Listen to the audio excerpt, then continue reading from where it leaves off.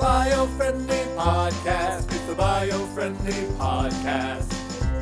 That's such a new feature. We've been doing Zoom podcast interviews for like a year now. We fooled so many guests. So many guests had no idea. Had no idea. Yeah. But now, no longer. Now they know. Now Zoom is informing. Now, including our guest today. We have a guest today, We have a guest Jacob? today on the Biofriendly Podcast. This is fantastic. Yes. Who do we have? Today, ladies and gentlemen, please welcome to the Biofriendly Podcast, Dr. Mark C. Trexler. Hey, welcome, Mark. Mark is the, I want to make sure I get this right, he is the chief climatographer at the Climatographers. That is correct. Yes. So I did it right? Yes. That's the role. That's Not that you have any idea what that means, Well, but what's yes, awesome you got it about right. that, No. about that is that of like, there are climatographers. Yeah. And of the climatographers, we got the chief. The top. Yeah. Top of the line. We don't mess around on this podcast. No, we don't. We try to.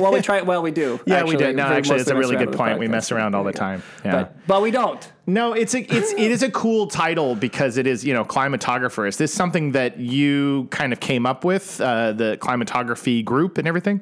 Yeah, there are only two of us. So getting Wow. the top one doesn't really mean that much. But yeah, I feel we sorry for the actually other invented the climatographer. title based on combining climate change and cartography. In the sense that, in trying to solve climate change, we're trying to figure out how to navigate a map that no one has ever navigated before, and we don't know what the map actually looks like. Yeah. And so Nice. that's the cartographer side, obviously, and the climate side, and we came up with climatographers. I love it. Very cool. It does have it's a nice Indiana visual. Jones. Yeah, it has it does have an explorer. Oh, it does. Sounding vibe it does, to it. because you think about like the old map of California. Yeah. And how when they were going up the side of California, because you start in Baja, Mm-hmm. right, and you're going up, and if you kind of switch over, you go, well, there's an ocean over there because there's Right. there's water, and then you keep going up. It used to be on the maps that they thought California, like the whole western half of the U.S. was a different. Yeah. Like there was a little sea in between. Yeah.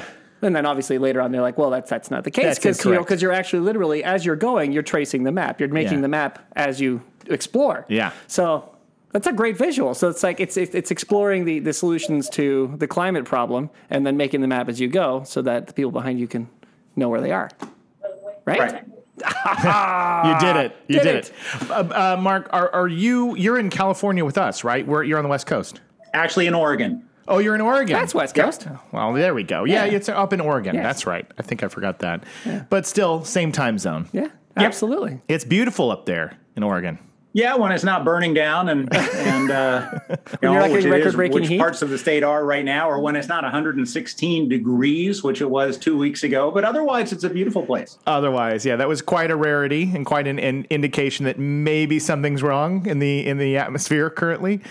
There have been a few of those of Yeah, late. yeah. Yeah.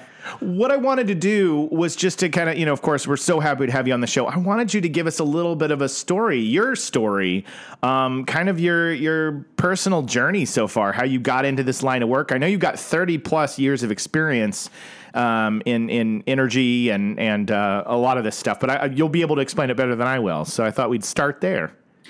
Sure, and I still blame my high school ecology teacher for setting me Nice. down this path, and that was a long time ago. But Mr. Castile did a great job, and I've basically been on an environmental bent sort of ever since. So I founded an environmental group in college, and then went off to do graduate work in international environmental policy, and ultimately got hired into not really having known anything about climate change. In fact, while in graduate school, I had cited the only coal-fired power plant ever sited in California. Wow. But then got hired into the World Resources Institute in 1988 to work on this thing called climate change, and specifically to work on carbon offsets. And basically have been too stupid to get out since. And I started a consulting firm when I left the World Resources Institute. So it was the first sort of business-oriented consulting firm in the U.S., specifically working on climate change. We ultimately sold that. I joined an international company, Det Norske Veritas, based out of Oslo. I was director of climate risk. And when I left that, my wife and I sat down and said, we've accomplished absolutely nothing in 25 years. What do we want to try and do next?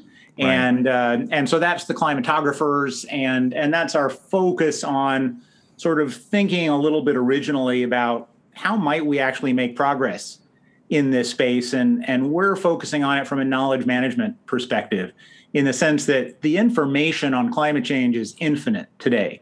The problem is that no one actually ever sees the information that would most influence their thinking. Right. And so this idea of actionable knowledge and how do you help people find their actionable climate knowledge, that's where we're focused today. Yeah. Very cool. Well, that's so why real quick, before we go on, so is your wife the other climatographer?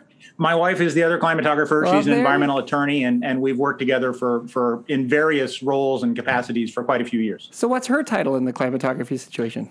Legal counsel. It's Legal a fascinating counsel I for love the it. so okay, that's good. Well, it's nice to work with your spouse, with your come partner. on, That's pretty cool. awesome. Yeah, because If you can survive the first 10 or so years, it's downhill from there. Well, and that's why we'd like to welcome Mr. Bastille. His grade school teacher's coming on the show. He's coming up, ladies and gentlemen. Can you believe it? We've got him behind the curtain, and he's coming out to say you're welcome for getting that's you. hilarious. Yeah, that's great. That was amazing. It's a lot of stuff that you've done in all the years, and I got a chance to take a look at the Climate Web, which is this thing that you guys have developed to create. You've created together, and there is so much information that's available on this site.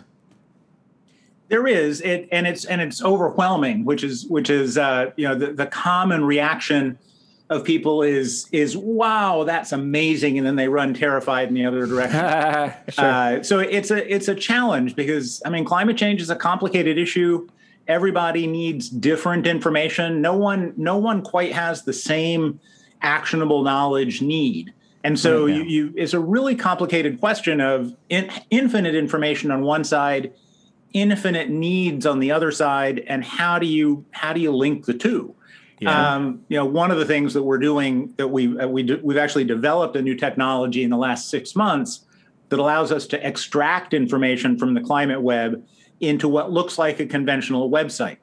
And these are our climate sites. So if you go to climatesites.net, you can find a whole series of what are basically websites that are much less scary. Right. But they help introduce people to the information in the Climate Web, because they're literally extracted from the Climate Web. Nice. Yeah.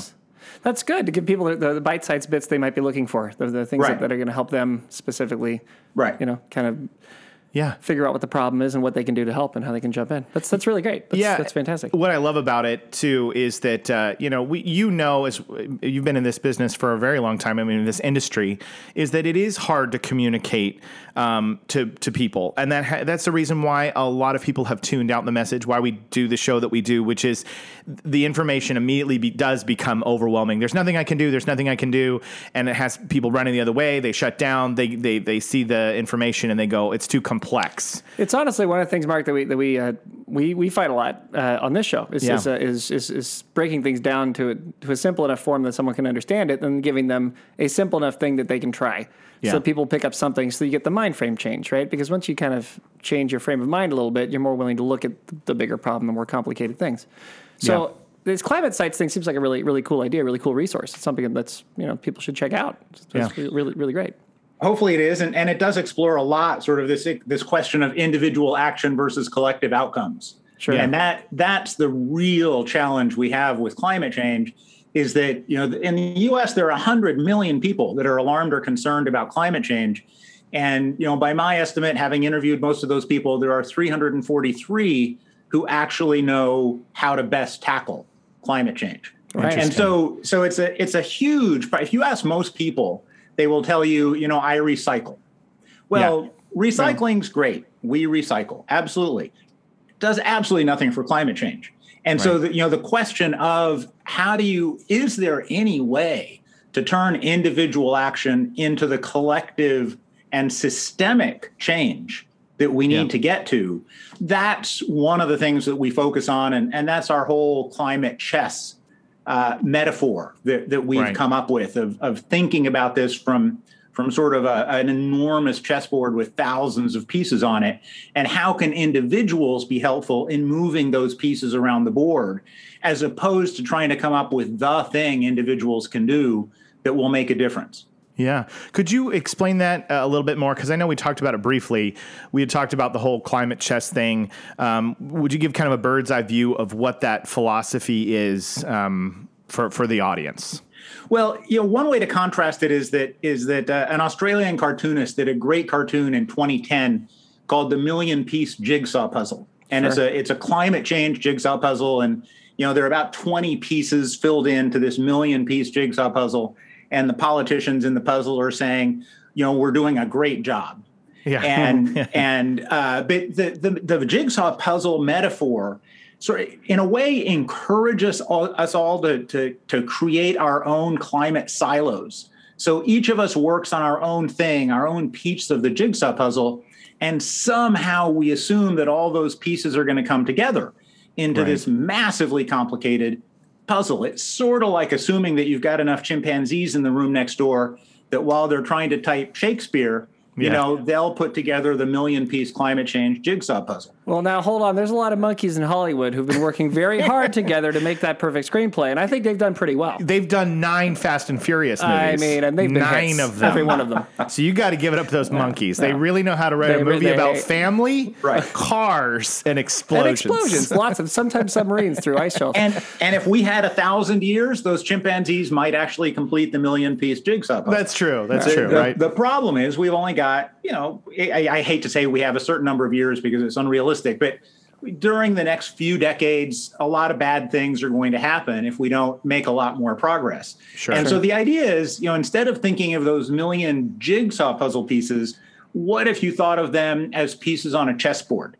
And thought of sort of 2 teams, team urgency, which says we need to urgently do something about climate change, and team no urgency, which for a whole series of reasons doesn't feel the need to do anything urgent. They might actively oppose, they might actively deny, or they might just not care. And that's team no urgency. But team urgency's got this real challenge on the board, even though there's lots of people, lots of pieces on the board, lots of possible moves. It's much harder to create systemic change than to defend the existing system. And that's all team no urgency has to do, is to sort of block everything that team urgency is trying to do. And that's basically what's been happening for the last 30 years. Right. And, so going forward, what if team urgency actually realized it was playing climate chess and actually thought about how can we coordinate, how can we collaborate, how can we help each other move this piece on the board when that piece has a real opportunity to move. And then, a month later, another piece has a real opportunity to jump forward. So everybody comes together to help make that happen, as opposed to everybody just focusing on their individual piece, which is the way the world works today. Yeah. So where can, if people want to sign up to be a chess piece, where do they go? Well, it's interesting because if people want to understand climate chess, they can go to climatechess.climatesites.net, one of these websites that's pulled out of the climate web. Yeah. If people want to sign up to be a chess piece, which would be absolutely great, there is absolutely nowhere for them to go. There is simply, because of the way the system works and the way that we're all competing against each other for resources and for funding, and NGOs are all competing with each other, there is nowhere you can go to say, hey, here's how much time I have, here's how many resources I have, here's my area of expertise, here's what I'm willing to do. Tell me every month how I can make the biggest difference. And then using artificial intelligence to sort through the tons of places you might direct those people and directing them to the best sources, that is not happening anywhere. And so these 100 million people are an enormous, just wasted resource, really, in tackling climate change, because they have no idea what to do, and they end up saying, I recycle. Yeah. Sure.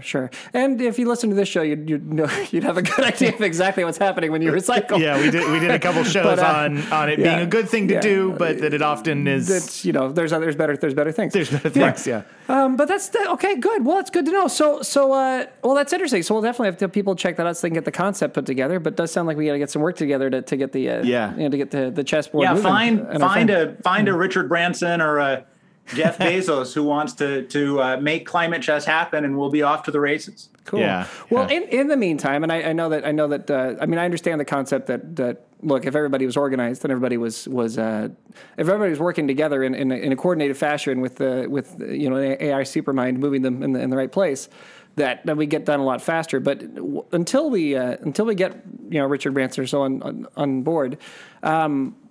Where are some areas that someone could make, even if it was small, and even if it wasn't the be all end all move that would kill it, because there isn't a silver bullet here.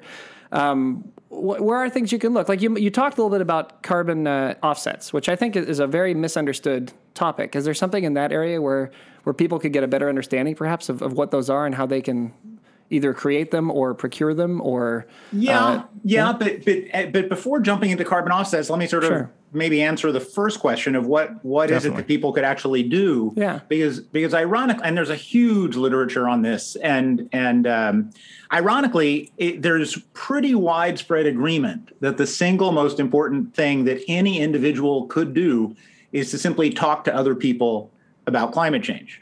And, we're afraid to talk about climate change because it's become so politicized. Who wants to bring it up at the Thanksgiving table? Right. Nobody wants to bring it up at the Thanksgiving table. And so we don't talk about it to anyone we think might not already be in, our tribe, so to speak. Very true. Right. And that's a huge problem. And so if people could get over that, and there are all sorts of resources out there to help people talk to other people about climate change, and the Climate Web can certainly give people all they need to know to do that. Yeah. But that, ironically, is the thing that would make the biggest difference, and yet it is costless, relatively barrier free, except for our psychology. And so I thought that's worth throwing out there. First, because that's a huge option. Yeah. I mean, if those 100 million people talk to their neighbors and their friends about climate change, the whole politics of climate change would change pretty quickly. What I'm getting from what you're saying, Dr. Mark Trexler, the chief climatographer, is that he's recommending people listen to shows like the Biofriendly Podcast because they're so funny, and yet they're talking about climate change. So when you're at Thanksgiving and you're nervous about talking about climate change, you could just reference like a silly pun or quip from this show. So that's what I got from that. I think that's word for word, basically. Word for word. I mean, that's how I kind of translated what he was saying. What I will say, to toot our own horn on that one, is that part of the problem that I think makes it so difficult to discuss and makes it so polarizing is that there have been, for those people who've been at this for a while and who've known about this for a while, and you certainly are one of them. I think that this is a really frustrating topic, and I think it gets aggravating to hear people just kind of not give any credence or attention or like to take it very seriously. So I think that over time the message has been militarized a little too much. And so what we try to do here, and what I think you could do when you're talking to your family and friends around the coffee table is to remember that it doesn't have to be military. Like it's you can talk about it calmly, and you can talk about it openly, and you can listen to the other person's fears and concerns and worries about what's going to change and what's going to happen, and kind of talk them through it. Right? Like that's absolutely, that's all you can do, right? And then just try to be cool about it, man. Do your best to be cool. We're talking about cooling the planet. That's right. Yeah. That's right. Yeah, and if when grandkids are talking about this with grandparents, the grandparents aren't just going to shut them down and saying, "You wacko liberal."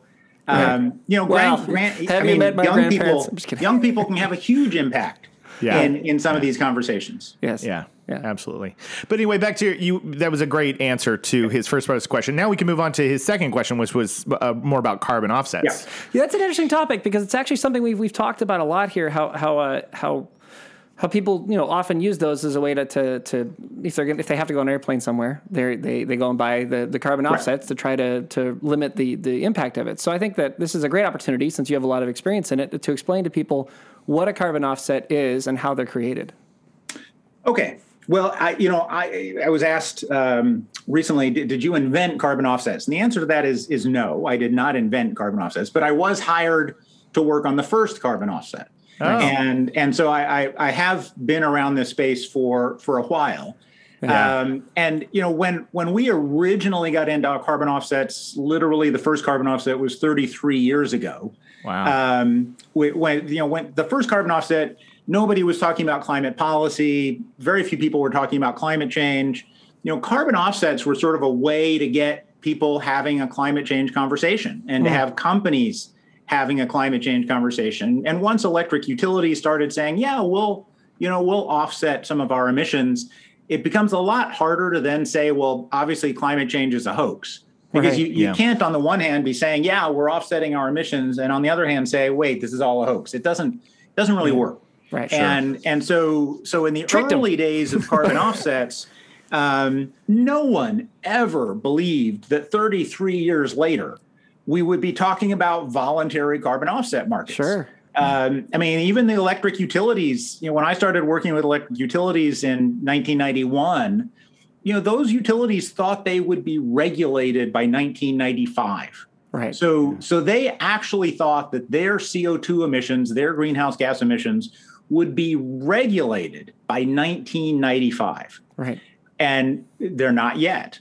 So, it's important to sort of recognize the context in which carbon offsets got going and the goal and the general conversation, as opposed to today when we're all in a panic over climate change and we're talking about net zero and what the role of carbon offsets there is. It might be quite different than it was 30 years ago. But let me sort of explain what an offset is and why it has been so fundamentally difficult to get the market right when it comes to offsets. Great. So first of all, I'll use the example of the first one. You had a small power company, AES, led by an environmental guy whose business model is named Roger Sant. And his business model was he wanted to build small power plants under a particular federal law at the time, a bunch of small power plants, 200, 300 megawatt, pretty small power plants around the country. And the only thing that would really pencil out for that was coal at the time in the 1980s. And there was nothing illegal about that at the time. People weren't really talking much about it.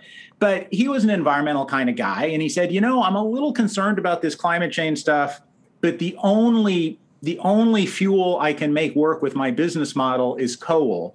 Right. So he went to the World Resources Institute and said, hey, is there something I could do to prevent the climate change impacts of building these coal plants, these small coal plants? Right. And WRI, World Resources Institute, worked with him and they invented the idea of carbon offsets. And in this case, they invented the idea, or they had the idea of, what if you go down to Central America and work with the relief agency CARE and fund an agroforestry project in Guatemala, and that agroforestry project takes pressure off of the natural forest because you don't have to do slash and burn agriculture. You get more biomass.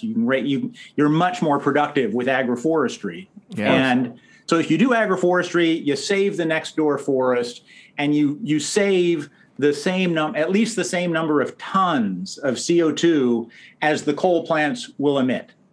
Great. And so this idea of offsetting, yes, you've got the emission here in the U.S., but you're avoiding an emission in Guatemala, and so the net impact is zero. Right. That's the idea behind a carbon offset, and that's where all carbon offsets have sort of sprung from. The difficulty is that for something to be an offset, it's got to be traceable back to the existence of a market for those reductions, for those credits. Okay. Yeah. Because there's a lot of stuff going on all the time that reduces emissions. Everybody buying a Prius, everybody taking mass transit, everybody taking the train. All those things are in some abstract sense reducing emissions. Right. But paying people to do that doesn't make any difference at all because they're already doing those things. Yeah. So you've got to make new things happen. You've got to make additional things happen. And that's been the real challenge in offset markets, is how do you decide whether something someone is proposing as an offset is additional or would it have happened anyway? And a lot of people would argue that we've done a really lousy job of determining that. And so that an awful lot of offset funding has gone to things that would have happened anyway, and that therefore did not have any climate change mitigation benefit. And that's what the fight about offsets has been mostly about, is this question of, are they actually, it's not a theoretical question of could they do good, but the way we're doing them, are they doing any good? See, that's fascinating, actually, because that brings you back to the last point you were making, which is, well, it's true that people are doing this anyway, and this is something like riding a train, right? It's so much better for the planet if you decide to take public transportation where there's 50 people on a bus instead of one person in a car, or where there's 1,000 people on a train instead of whatever, right? Yeah. Because it's more efficient. So that absolutely has an impact on the environment, and it's true. I mean, if people are going to do it anyway, then you're right. You got to create something new. I mean, you can't be counting that way. But on the earlier topic, I feel like this is an example of a simple change of tactic that, if more people did it, would have an enormous positive impact on climate change. If the popular idea was, I mean, right now it's a popular idea to get an electric car, but it's more efficient to just take the metro instead of driving yourself to work in whatever car, even in the electric one, if more people were doing that, right? So I don't know. It's just interesting because it made me think kind of back to that concept of like these little changes. These things are important. They do have a carbon emissions value, and if you get more people to do them, it would make a pretty significant impact. Well, yeah, I mean, it's an interesting point. Obviously, if more people did real stuff, yes, you would reduce emissions. No question about that. Yeah. The problem is that how does that relate to systems change? How do you go from individual action? Because you're never going to have everyone and every company saying, "Hey, I'm going to offset all of my emissions." There's no way that you ever get more than 4 or 5%, perhaps, of people or companies to sort of step forward and do something totally voluntarily. And so when they do that, that's great, but you're still emitting 53 billion tons of CO2 instead of 54 billion tons of CO2. Yeah. So I'm by no means saying it's bad to do offsets. It's just that it's hard to see how it gets us to sort of overall systems change and to really decarbonize the economy. Yeah. Fair enough. We leave it at that. I mean, I could probably. I think I almost want to go out with you and have a beer, because there's a lot of like deeper, more interesting questions that I want to get into. But I think that for the purposes of the show, it would be kind of not very productive, because I would it'd have to be wine, but wine. Okay, I love wine. Wine guy. I love wine. We'll get some wine. We can do sparkly water. I'm easy. Chocolate milk. No, we're definitely doing wine, because that's how you get into the good stuff. Yeah, no, because it's fascinating. I love what you're bringing to the table. It's really interesting. It's fascinating stuff, and I'd like to dig more into it. And maybe at some point we could dig more into it with the audience. Yeah. I'm worried that we'll both go on tangents that end us up. You'll lose everybody's. Goodness knows where. Yeah. So, but that's really fascinating. Part of the biggest issue here is that everyone assumes that this issue of additionality is just a technical issue. Just go solve it. Well, it's not that easy. That's fair. And that's fair. Because, as I mentioned, we once, on the back of an envelope, we sort of added up what are all the things happening in the U.S. already, business as usual, having nothing to do with carbon markets or voluntary offset markets. Right. So we added up, the renewable energy and the tree planting and the nuclear energy and the Priuses and the master. We added up all this stuff, and it came out to about 2 billion tons in the U.S. So that's 2 billion tons of good deeds, which are reducing emissions by 2 billion tons. Absolutely true. Yeah. But you can't let those 2 billion tons into the voluntary offset market, because they'll swamp the market with business as usual stuff. Totally. And nothing different will happen.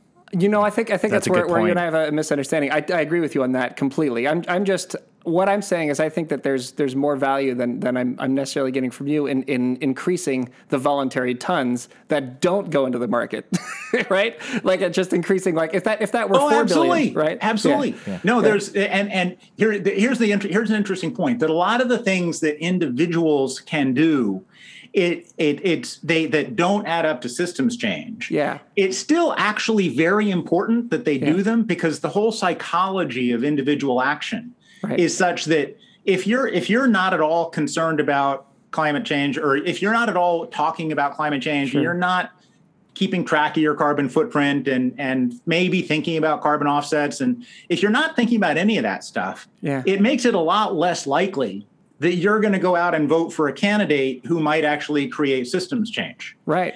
And so doing these things as an individual doesn't necessarily impact the whole system, but is probably critical to your willingness to then do the things that might impact the whole system. Yeah. Right. Right. And it's interesting because even going back to your earlier example on and I'm sorry, we're bouncing around a little bit, but as you're talking about this, it's coming to me. Your earlier example of like better farming practices, right? Saving a forest.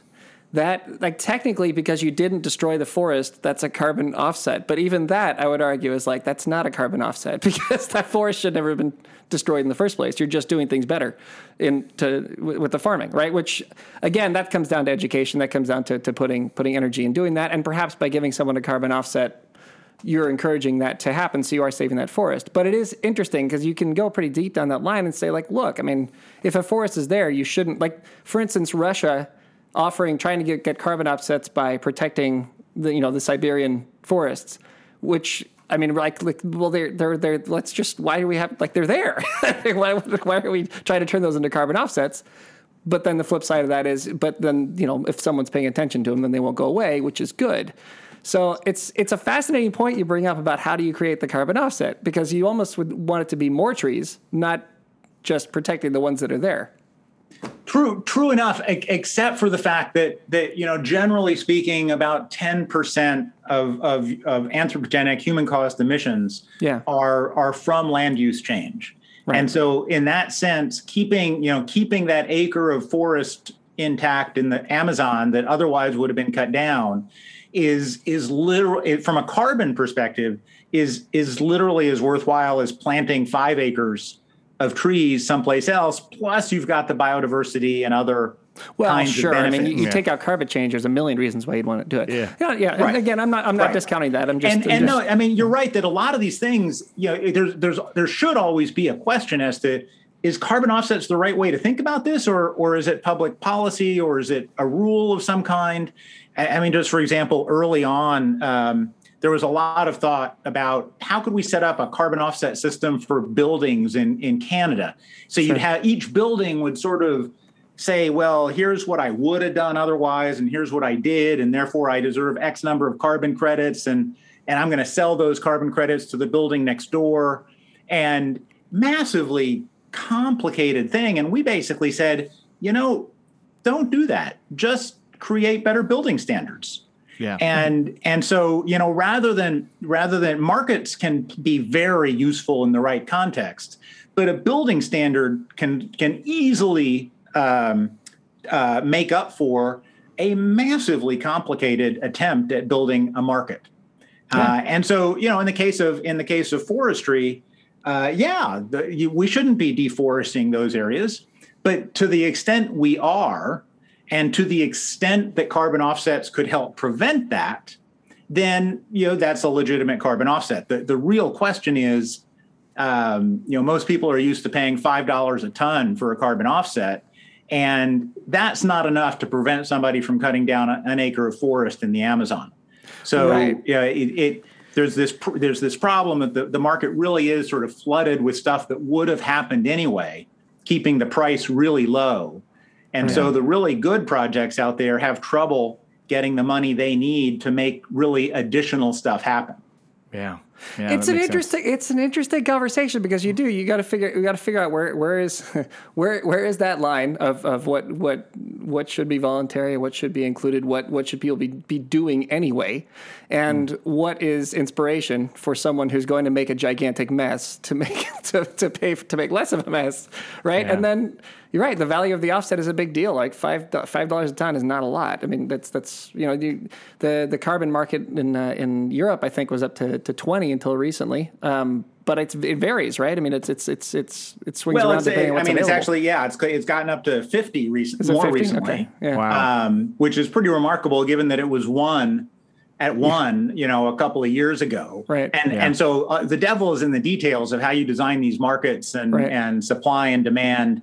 Because you got to remember, carbon markets are a very different thing because somebody is deciding what the demand is going to be, policymakers. Right. Somebody's deciding what the supply is going to be, policymakers. Right. So you've got the same people sort of deciding supply and demand, and that's a weird context. Sure.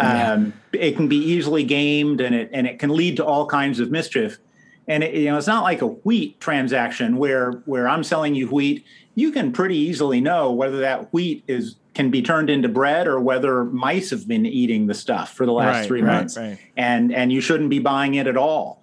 With carbon offsets, you can't tell that. You can't. The person buying the thing has no idea what they're buying in that sense. Yeah. Right. Yeah. If only there was some kind of AI system that was playing like a gigantic game of climate chess, it could work us into a. If only there was a climate web where you could get a lot of information from. Mark, this is terrific. In some ways, I've been trying to get away from carbon offsets for the last decade. Right. And as you explain it, I can understand why. It's funny because when you came on, it was one of the questions I was most curious about, just because I thought, well, here's a way to explain to people what they're buying and what they're doing, and now you're flipping me on it a little bit, Mark. Ironically, when I was still closely involved, and I was at a firm called Eco Securities, which had bought my firm here in the U.S. So Eco Securities was in the U.K., and I headed up the global consulting group and had offices around the world, but very active in carbon offsets. And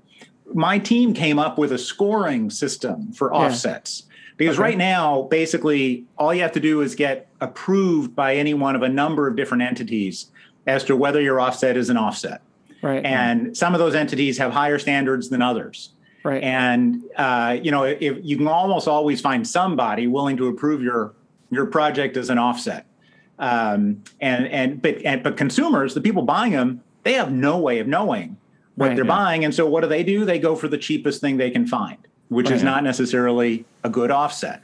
So we actually came up with a scoring system, which was really innovative and would have said, hey, this offset is a 200 or this offset is an 800.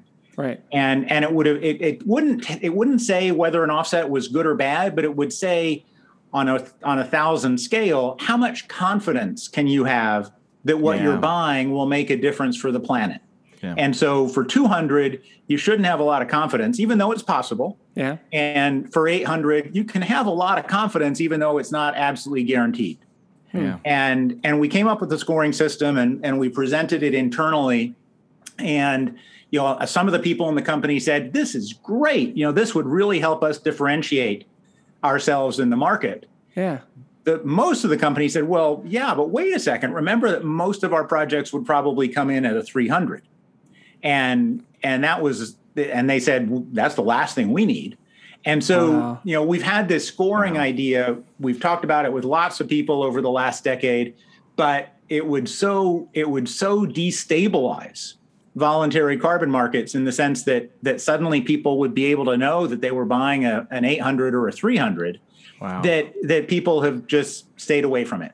Yeah, Mark, we're going to have to sit down over that wine and chocolate milk and have a deeper conversation, because I think we might be able to help you here. This is fascinating. This is interesting. I think that. We should catch up. This was really good. Yeah, I love it. This is really good because you're onto something, and I have some thoughts now in my head on how you could expand on that, and maybe we could do something with it. Anyways, that's great. That's great. If you want, I can explain with an anecdote why additionality per se has been so difficult. Okay. Yeah, please do.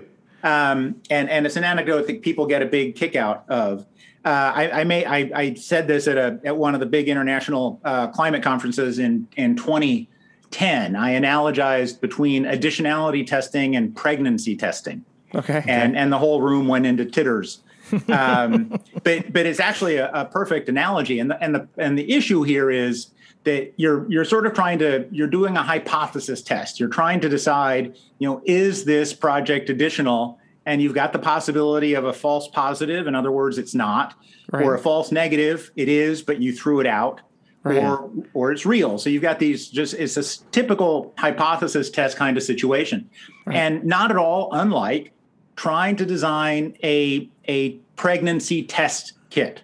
Yeah. And, when you design a pregnancy test kit, you're always going to have some false positives. You're always going to have some false negatives where you tell the woman she's not pregnant when she is, right. Yeah. And vice versa. And you've got to balance the two. You've got to decide, which of those two problems is of bigger concern to me, because it is impossible to minimize both at the same time. Right. The more you minimize one, the more the other one increases. It's a statistical law. And so you've got to do this balancing act to figure out what's an appropriate balance. So with carbon offsets, number one, you've got to do this balancing act. But imagine designing a pregnancy test kit if you could never actually know whether the woman had ever been pregnant. Wow. How would you do that? Yeah. It would be impossible, pretty much. Yeah. And yet that's what we're trying to do with additionality testing. Right. Because we can never empirically know whether a project truly was additional. So it's really like trying to design a pregnancy test kit without knowing whether a baby would have otherwise resulted or not. And that sort of gives you a sense of how challenging and why this issue has been so challenging.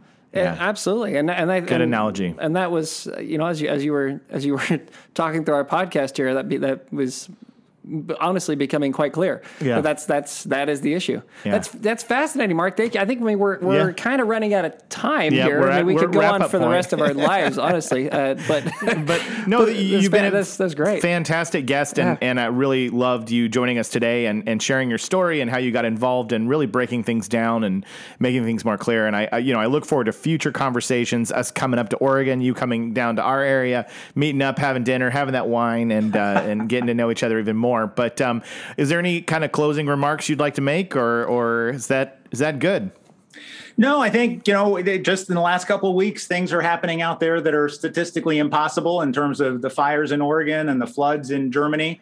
Yeah. And so this is an issue that we all need to be thinking more about. Yeah. Okay. Agreed. Keep those conversations coming, guys, in a nice way. Talk to those family members. And just in a way that they can accept it. Yeah. You don't have to always be nice. You don't always have to be nice. But just you can be direct. Give it to people so that they can have it, because you don't want people to just turn off, because that's what they do. Yeah, that's what they do. Unfortunately. Yeah. And go to climatechest.climatesites.net and go to climatesites.net, and that lists all of our different websites using the climate web. Yeah, we will link that with this episode. Okay. So make sure to check the links that we include when we put this episode out at the end of the week. So thank you for joining us. We usually do a little wrap up here, so you're welcome to exit the Zoom call, and we'll talk to you soon, Mark. Okay, thanks very much. We'll talk to you. Thanks so much. Talk soon. Cheers. Yeah. It's great, right? Wow. Right? Wow. Yeah, it was awesome. Very smart fella. That was fun. Was fun. I'll quietly, secretly record the sequel without anybody knowing when we get to hang out together. No, I'm just kidding. Well, what I loved about it is I actually, Mark and I have talked a couple times, and I've read a lot of stuff, but I probably saw in the information on him that he was involved in the first carbon credit, but first carbon offset. Yeah. But how cool is it that we got the guy involved with the very first one to kind of break down, like, this is how it all happens. And basically shoot the whole system into pieces at the same time. This is the system, but it's got holes, it's got problems. This is why it was invented in this year, and why people are scrambling for it now are two different things. Yeah, right. Yeah. Well, but you know what? I mean, it's So people are using it now for other reasons, but its value is still the same then as it was now. It's just, is it worth it anymore? Yeah. And that's the thing that is fascinating to me. And that's the calculation that he kind of came up with, because he says he's trying to get out of carbon offsets. It's fascinating to me because are they worth it anymore? If you are measuring whether something is additional or not, not even knowing if you've got it right, and then also, to me, it is a larger and more interesting issue on like what individuals are doing, and if more of them are doing that, I mean, is that yes, that's valuable, but should that be taken out as a carbon offset to then lower the price of or make it more easier for people who are polluting to then pull off, and maybe not. Yeah. But it's complex. It's fascinating. It is, but at the same time, though, if you were to tell individuals that they're creating those carbon offsets and maybe they could sell them personally, would they be more apt to do better things for the environment? Yeah. And would that help? And then would it be additional? Exactly. See what I mean? I could go to, this would be it would really be a fascinating conversation to have with him, but it would take a minute. Hours. Yeah, it would take some time. What I got from it was like maybe there's a lot of emphasis being put on carbon offsets when there shouldn't be. Yeah, well, I think that is fascinating, isn't it? That's right? What I got, like going back to our Olympic one, right? Maybe we're spending too much time talking about this stuff, and it doesn't necessarily. Well, and matter. It's true. Like if the carbon offsets are protecting important jungles, important forests, but then I agree with them. Then I'm glad they're doing that. They should be doing that. Sure. But I still am going to make the argument of whether or not that's additional, right? That's his point. That's you his don't point. know if it's additional. That's his point. it's like over. It's that pregnancy test. Yeah. So, well, I love to have him on the show. And as you hear, we didn't acknowledge this up top because we kind of jumped in. We were talking to him, but Elise wasn't with us today. She was out of the office, so we had to fly without the full team. Yeah, but, at least on vacation. Elise on vacation and today. having a good time and earned it. Yes, absolutely earned her time off. So, but that's it. So we are your beacon of light in a gloomy environment. Carefully avoiding neonicotinoids. We are the Siegfried and Roy and Meryl Streep of podcasts. This show is a joke. Never believe. Step 1, chill out. Spilling the teeth since 2019. That's it. Look at us. Flew through. Unbelievable. I burped again. You burped again. I try to sneak one in every show. Yeah. That's got to be your new thing. It's got to be your new thing. Blurch. Well, without our you're not going to hear the bye. So we'll do the cheerio and then we'll do her bye for her. No, I think leave it silent. One of the things about when she's not here to make people sad is there's no bye. Is they don't get the bye. See? My heart broke a little bit. I know. Okay, but ready? that's how it goes. No one else can do the bye. You're right. We could never take that away. Yeah. All right. Yeah. So then, cheerio. Oh. It's the Biofriendly Podcast. It's the Biofriendly Podcast.